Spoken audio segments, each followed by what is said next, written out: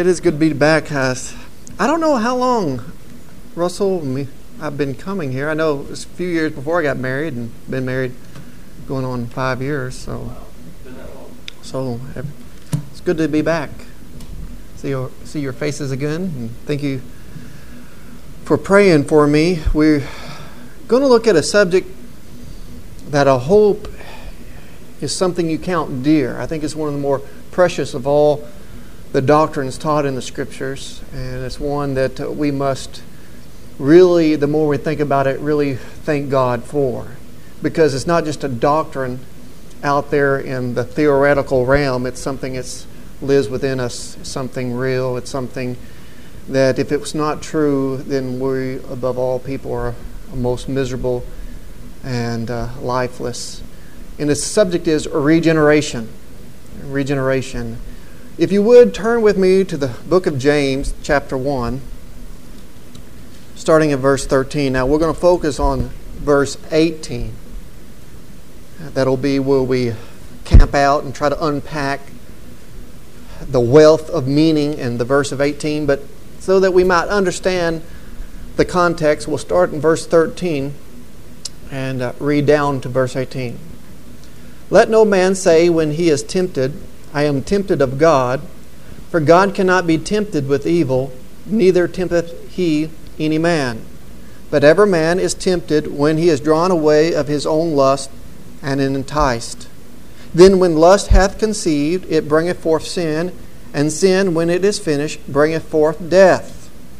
Do not err, my beloved brethren. That is, first of all, we see the root and the cause of sin comes from within. We don't blame God when we sin or when we're tempted. The root, the foundation of sin comes from within us.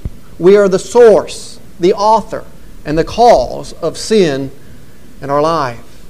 However, look at verse 17. Every good gift and every perfect gift is from above, cometh down from the Father of lights, from whom is no variableness, neither shadow of turning. Of his own will begot he us with the word of truth, that we should be a kind of first fruits of his creatures. Let's go to the Lord in prayer. Heavenly Father, we bow our heads, praying that you would open up your word and make it alive to us. For it is by your word that we are quickened, and we pray that that would take place even at this moment, quickening our ears that we might hear for your own Son's sake. This we pray. Amen. Now the Bible teaches us that when we're born into this world, we're already born dead. Now as soon as we are alive, we're really still dead. And what does that mean that the Bible tells us that we're born in trespasses and sins? Dead in trespasses and sins. What does the Bible mean that says you're dead as soon as you're born? How can we be dead when we're breathing and have life? Well, the Bible explains that we're dead in regards to God. Now, when you look at a graveyard, you see a lot of people who are dead. And that is, they're cut off from the living. They're alienated from those who are alive. You talk to them, they can't talk back. But when it comes to God, we who are alive outside of Christ, we're dead to God. There's a relationship that is severed, it's separated. There's no link between us and God. Right. What is life technically in the Scriptures? How does the Bible define life? Now, if you'll study the biology books, and philosophers and scientists, and the great thinkers of this world, none of them agree upon the meaning of life. In fact, that's one of the great mysteries of life, is the meaning of life. All that people can do is just give us some attributes of life. Life is that which reproduces. Life is that which grows. But they really can't define it. And the reason why is because life is impossible to define outside of the context of God.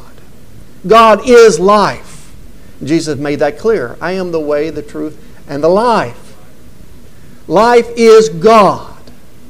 And therefore death is simply, really to understand what death is the separation from the life of God. And that's why God told Adam and Eve, the day you eat of this, you shall surely die. And of course, they did eat of that fruit, and they died. Of course, they were still alive in the physical sense, even though their body started to decay and they're growing old and they're on the process of dying physically. They immediately that day died spiritually. So we know that people who are born in this world, even though they're born physically alive, they're spiritually dead. They have no spiritual life in them. And so the subject of regeneration is the main idea of this message, and we're going to look at what regeneration is. And regeneration is what Jesus said to Nicodemus, that you must be born again to see the kingdom of God. Obviously, Nicodemus didn't understand what Jesus was saying, because, hey, how can I enter into my mother's womb a second time? It's impossible to be born 2 times. And Nicodemus kind of chastised him a little bit for not understanding the spiritual context. And see, this is what it is to be born again. The Bible explains regeneration under these terms: being born again, being quickened of the Holy Spirit, being made alive, being begotten of God, being birthed into the kingdom of God, being regenerated, and being made a new creature in Christ. And see, this is the problem of the world. They're alive, but they're living dead people. And that's why the Bible tells us that the natural man, that is the man without Christ, receiveth the things of the Spirit, does not receive the things of the Spirit. Why? Because the Bible tells us, for they are foolish to him. Neither can he receive them, because they are spiritually discerned. Now, in this room, there's a lot of communication going on, a lot of information just flooding the airwaves in this room. But the problem is, or maybe it's a good thing in this case, is that we can't receive the information that's available here. But if we had an AM or FM radio, a receiver, we just turn it on and there's the information already in the area, already here. And if you're dead in Christ, here's my vocal cords going out, the airwaves coming out into the air, into your hearing, and you may hear these things with your natural ear, but your spiritual ear is dead.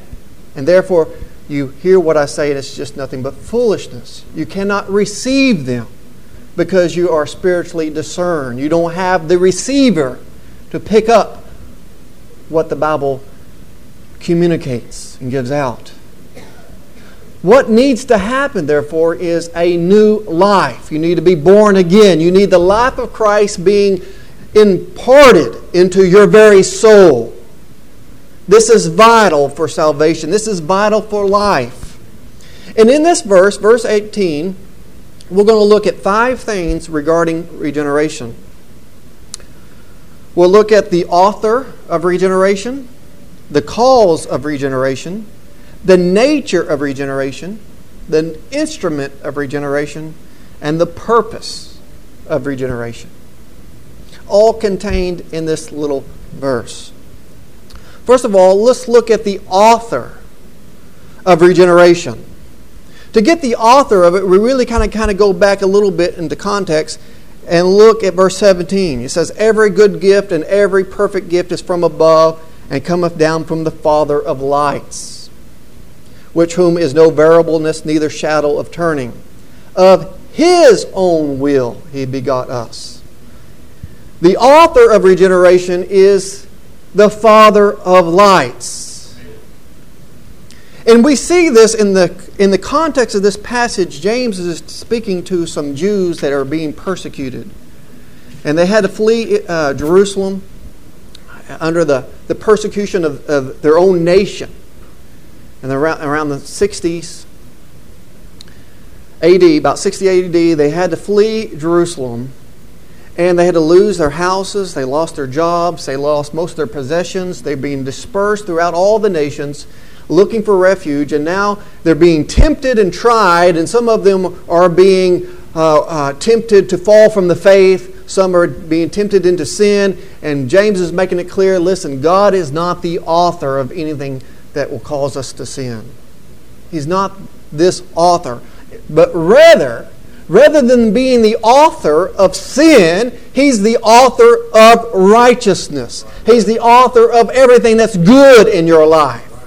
If you have evil or sin in your life, look to yourself. But where does righteousness stem from in our life? It stems out of that new birth. It stems out of regeneration. Regeneration is the first building block of the Christian life. It is from this that the holy life springs forward. It is God the author of that which is within us that is good, not the evil lusts that draw our desires away and entice us to sin. See, in this passage in verses 15 and 17 and 18, it deals with the sin, the development, the birth, the development, and the maturity of sin with these terminology of the natural birth. See, God's the Father of regeneration, but we're the father of sin. Look at verse 15. It says, "Then when lust hath conceived," here we have the conception of sin. "It bringeth forth sin." Here you have the birth of sin. "And when sin is finished, it bringeth forth death." You have the maturity of sin. But in contrast, the Father of lights, He's the Father of regeneration that begets us into a new creature. In no way is God the author of sin. Rather, He's the author of all that is good, such as regeneration. Now, here's the author of regeneration. We'll look at the cause of regeneration. Look at verse 18. "Of His own will begot He us." The cause of regeneration is God's own will. Nothing more and nothing less. God willed it, and therefore we were born again. It is of His own will. As I said, the cause of sin comes from our own will. It says, "Every man is tempted when he is drawn away of his own lust." The word lust is the same word for will.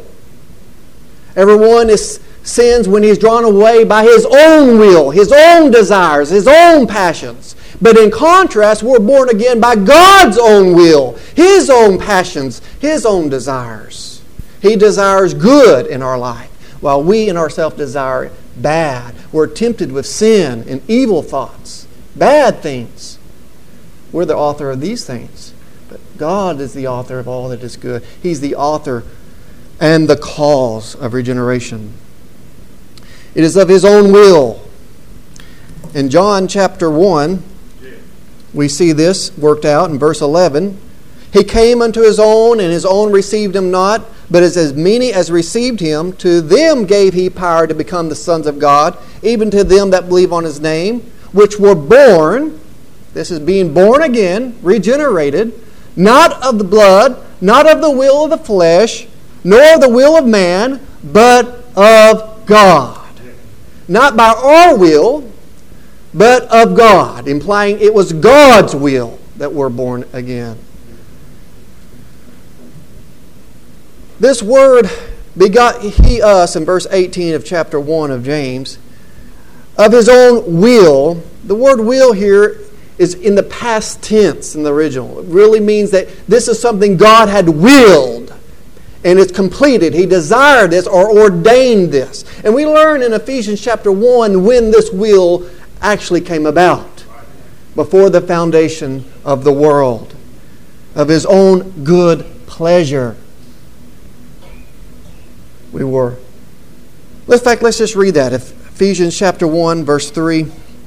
It says, "Blessed be the God and the Father of our Lord Jesus Christ, who hath blessed us with all spiritual blessings in heavenly places in Christ, according as He has chosen us in Him before the foundation of the world, that we should be holy and without blame before Him in love, having predestinated us unto the adoption of children by Jesus Christ to Himself, according to the good pleasure of His will.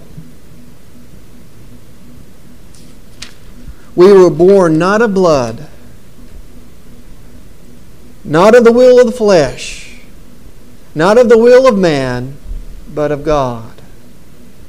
It is impossible, therefore, for us to have willed our own spiritual birth any more than it would have been possible for us to will our own physical birth. None of us chose to be born into this world. We had no say in it. We were just begotten. We were just born by the will of someone else. In the same way, we were begotten by the will of the Father. I've used this illustration before, and I think in Brother Barney's church, but it applies here just as well. Was in college, I had this illustration given to me about salvation being like someone on a log floating down a river, and downstream is this big waterfall. And if something doesn't happen before you get to the end of the waterfall, you're going to perish. But thankfully, there's a bridge before you get there, and there's a man with a rope hanging down the bridge and ready for you to reach off that log and grab a hold of that rope and pull you to safety. And all you have to do to be saved is reach out and grab a hold of that rope, and you will be saved. That was the illustration given to me. But I think the better illustration would be that we're already dead.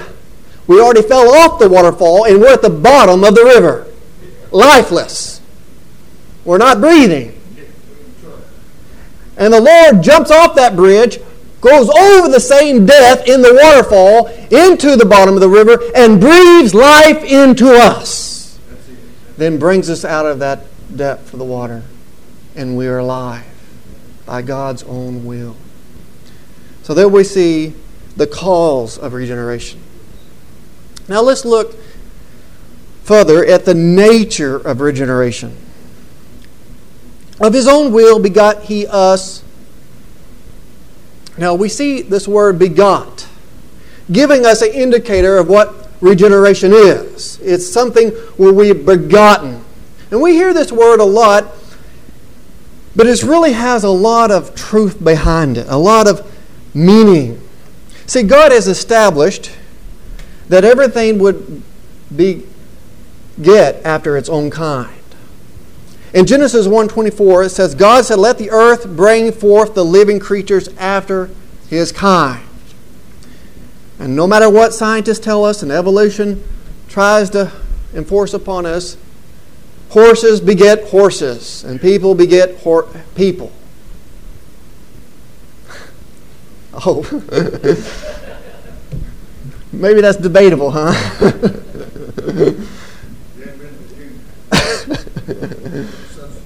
Yeah, you'll find out we might have come from apes after all, huh?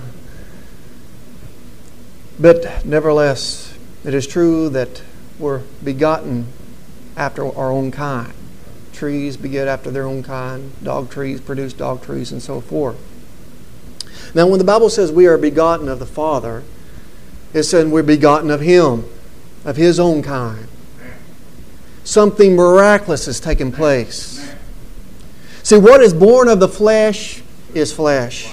When I was born in this world, I had the same nature of my mother and father. But when I was born again, I got a new nature. I took my nature from that which I was born from the Father. In fact, this is one of the most marvelous truths I've yet gotten my mind around. I think it's the most miraculous of all truths. And I say that about a lot of things, but I know right now this seems true. It's miraculous.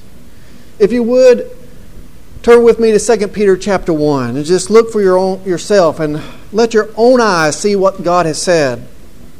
2 Peter chapter 1 verse 3. According as His divine power hath given unto us all things that pertain unto life and godliness, through the knowledge of Him that hath called us to glory and virtue, whereby and given unto us exceedingly great and precious promise, that by these ye might be partakers of the divine nature.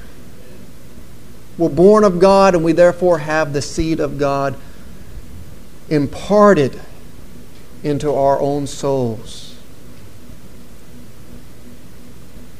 We are, as the Bible says, gods. We are not divine, omnipotent, but we are holy. We are pure. We have received the divine nature of God. Because what is begotten of God is born of God. What is flesh, and what is spirit. This is what Paul meant in 2 Corinthians 5:17. If any man be in Christ, he is a new creature. Old things are passed away, and behold, all things have become new. And this is what is called in Titus 3:15 the washing of regeneration. We were a wicked individual before this, but when we were born again, we were born with the nature of God. We've been given a new nature, a holy nature, a pure nature. Amazingly, God has washed us by the water of regeneration. In short, regeneration is being born of the seed of God, being given a new nature, a new heart, and new desires.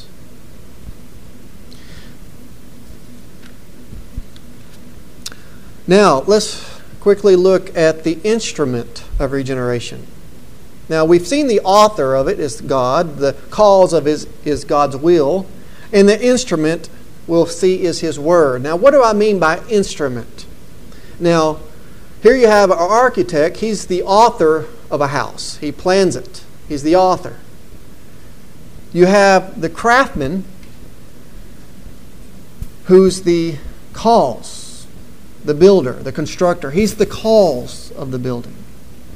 The hammer is the instrument, the tools. See, God used something to make us alive. And just as when He created the world, He created it out of nothing and spoke things into existence, He spoke us into existence. Right.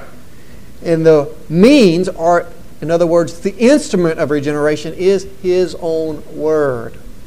It says, of His own will begot He us with the word of truth. The instrument of regeneration is the Word of God. Sinners are not born again apart from the truth. Romans 10:14 says, how shall they call upon Him in whom they have not believed? And how shall they believe in Him whom they have not heard? And how shall they hear without a preacher? No person is ever born again apart or independent of God's Word, of the truth. So then faith cometh by hearing, and hearing by the Word of God. 1 Peter 1:23 echoes this by saying, being born again, not of corruptible seed, but of incorruptible, by the Word of God. Ephesians 5:26 says, referring to the church, and that would be us who are born again, that He might sanctify and cleanse it, the church, with the washing of water by the Word. So the washing of water that cleanses us is the Word. And this is what I think Jesus meant when He told Nicodemus, except you be born again of the water and the Spirit, you cannot enter the kingdom of God. The water is the Word, the washing of the Word. And this is why it's called the washing of regeneration. Now, James makes it clear, he doesn't call it the Word of God, he calls it the Word of truth. And I like that. What does James mean when he says the Word of truth? What does this mean?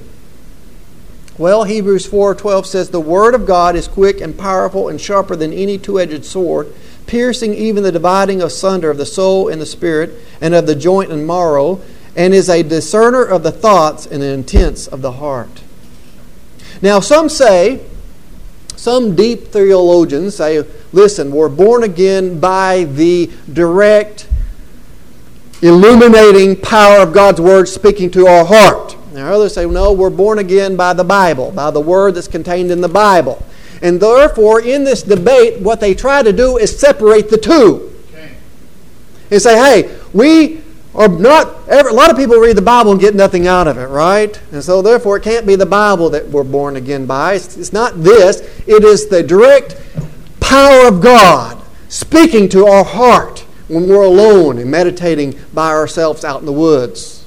And so they make this great divide between the inward speaking of the Spirit into our conscience and the written Word of God. But the Bible makes no division. The Bible doesn't separate the Bible, the Scriptures, His written Word, from His illuminating Word that goes into our heart. Now, I'm not saying we cannot distinguish these things in our thoughts and distinguish these things when we talk about these things, but to separate them is a whole different matter. The Bible makes it clear that how shall they believe if they have not heard? And how shall they hear without the preacher?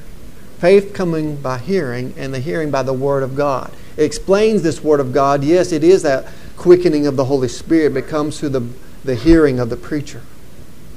See, God has chosen to speak to us and illuminate His Word to us by the Scriptures, in, by, and through the Scriptures. It is this. You say, oh, if you exalt this, you bring down God. No, this is God's Word. And just because it's been recorded doesn't make it any less authoritative or real or alive as it is in the airwaves. It's alive. The problem is not this. The problem is with here, my eyes, my ears. All God has to do is take the shutters off. And I see. He speaks to me through His Word. And it's alive, it's real, it's quickening, it's washing. Treasure your Scriptures. And see, therefore, we who believe that we are born again by God's own will, we do not become lazy in evangelism. Why?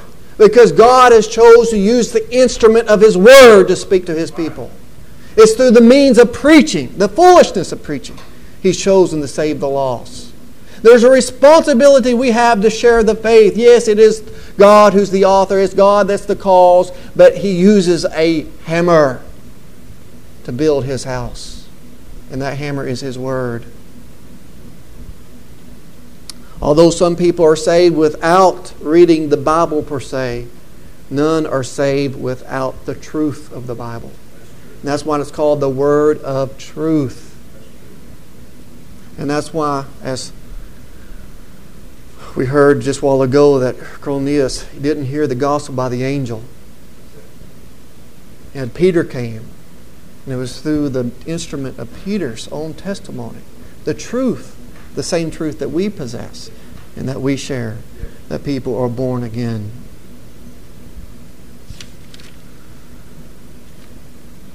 Fifthly, and my last point, and the most blessed of all the points, the one I get most excited about, is the purpose of regeneration. Look at this. Of His own will begot He us with the word of truth, that we should be a kind of first fruits of His creatures. Now this is what it's all about. This is the great design of giving us new life. That we might be a kind of first fruits. Now, when we hear the word first fruits in the context that we live in 2,000 years after this was written, it kind of goes over our head and we don't fully understand it. But the Jews really knew what this meant. Why? Because when they were brought out of Egypt, one of the great commands that they were to do when they go and build their houses and plant their gardens is that they're to take their first fruits and give it to the Lord. In fact, their first son, the firstborn, was to be dedicated. Everything that was first was to be dedicated to God. And so this first fruit represents thankfulness. 2, it represents an act of worship. You're offering it to the Lord. And it shows that God is the author of these fruits. God's the one that gave us these fruits. He brought the rain. He nourished the soul. It's of God that we have what we have. Therefore, we offer it, our first fruits, back to the Lord. But more importantly, it's a signification of more to come. It's the first fruits, meaning there's going to be some latter fruit to come. And so, regeneration is the first fruits of God's redemptive work on the cross. It's the first fruits. And this should make us rejoice because there's more to come. There's more to be spring forth.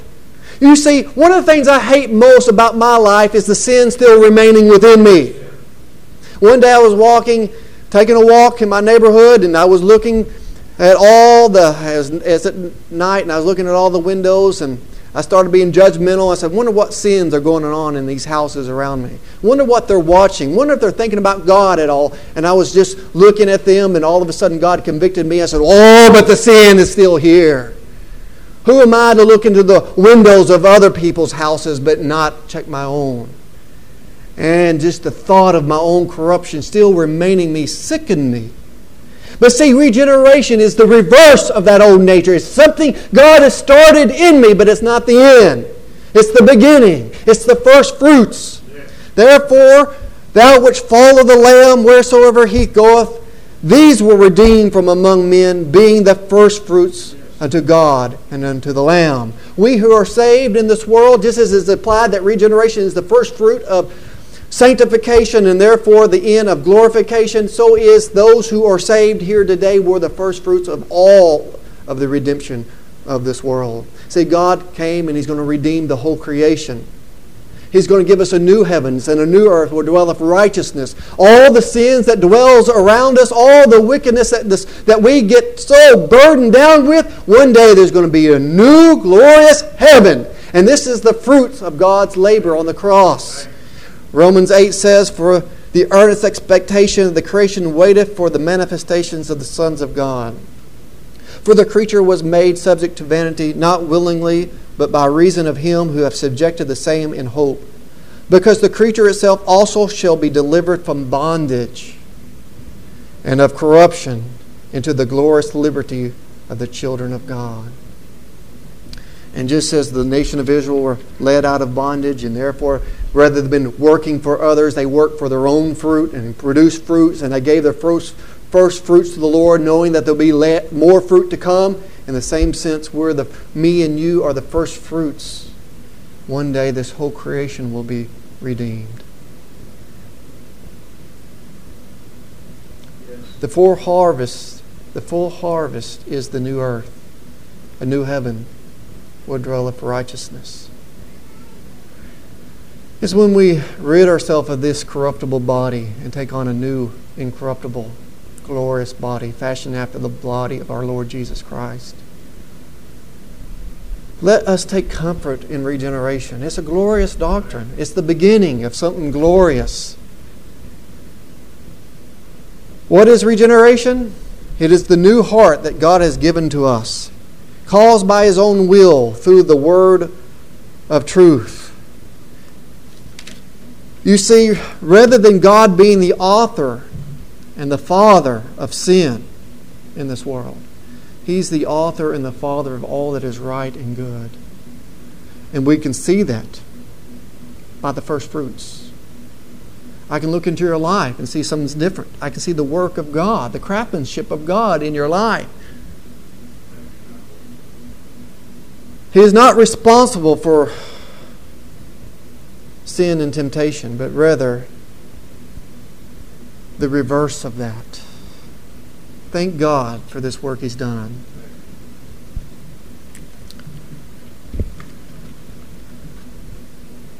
Amen.